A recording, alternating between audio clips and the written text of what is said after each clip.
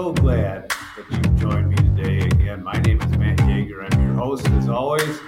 And today I'm actually in a classroom that I was in many decades ago while I was in college. So it's interesting to come back here and to be in this classroom. But you might ask, well, why in the world am I in a classroom? Well, obviously, some of the lessons that we're teaching have to do with classrooms. But more importantly than that, I have a friend, my pastor and good friend, Dr. Calvin Sweeney, has a saying. He says, "The world is my classroom."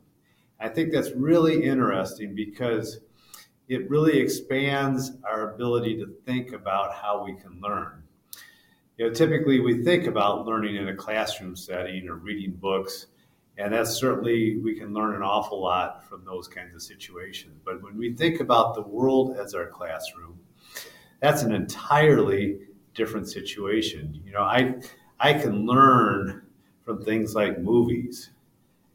There's principles that come out in these movies that we can gather and we can apply to our lives. There's something about having something tangible that we can latch onto so that we can apply those things to our lives, or from music, or just from relationships.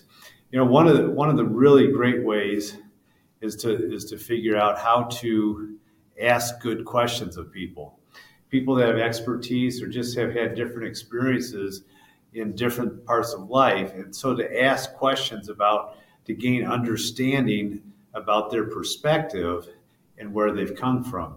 So to think about this idea of just the ability to learn and to pursue knowledge, to expand myself, because as I do that, I'm able to help others in the process. Reading books is a really great way to expand our ability to understand the world and to get better at different things. Whether it be, I've over the last number of years I'm not really a reader. In fact, growing up, I hated reading. And give me math problems, I can do those all day long. But you think about my sister, she was a voracious reader. So she just continued to read all the time. I thought she was kind of crazy because I thought she was almost like a bookworm. But I remember my dad, who was not a reader, but later on in his life, he began to read books. And as he began to read books, he began to learn a lot. He began to grow more as a person and develop new thoughts and new ideas and ways to innovate. And I found the same thing over the last decade or two as I began to pursue a little bit more of understanding leadership, and whether it be at seminars or whether it be in just reading different books and things that have been recommended to me, going to leadership conferences. All of those things are really helpful to develop this whole concept of leadership.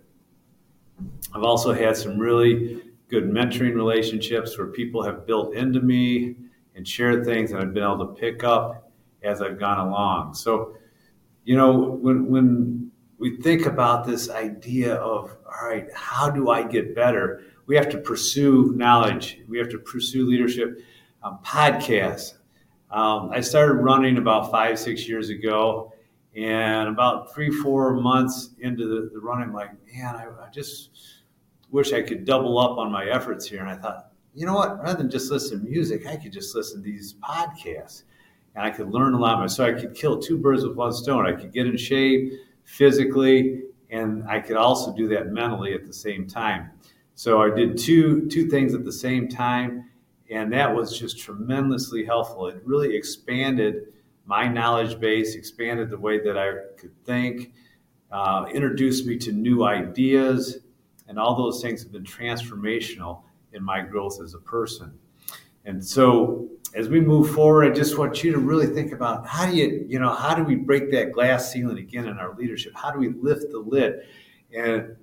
And seeing the world as our classroom, that is one of the ways that we can lift that lid. We can break that glass ceiling, because as we become exposed to new ideas and concepts and things outside of our experience, it allows us to see the world different, it allows us to operate different, it allows us to understand other people differently, it helps us understand the way the world operates differently and allows us to keep from doing the same thing over and over again, which again is the definition of insanity. When I do the same thing over and over again and expect something different to happen.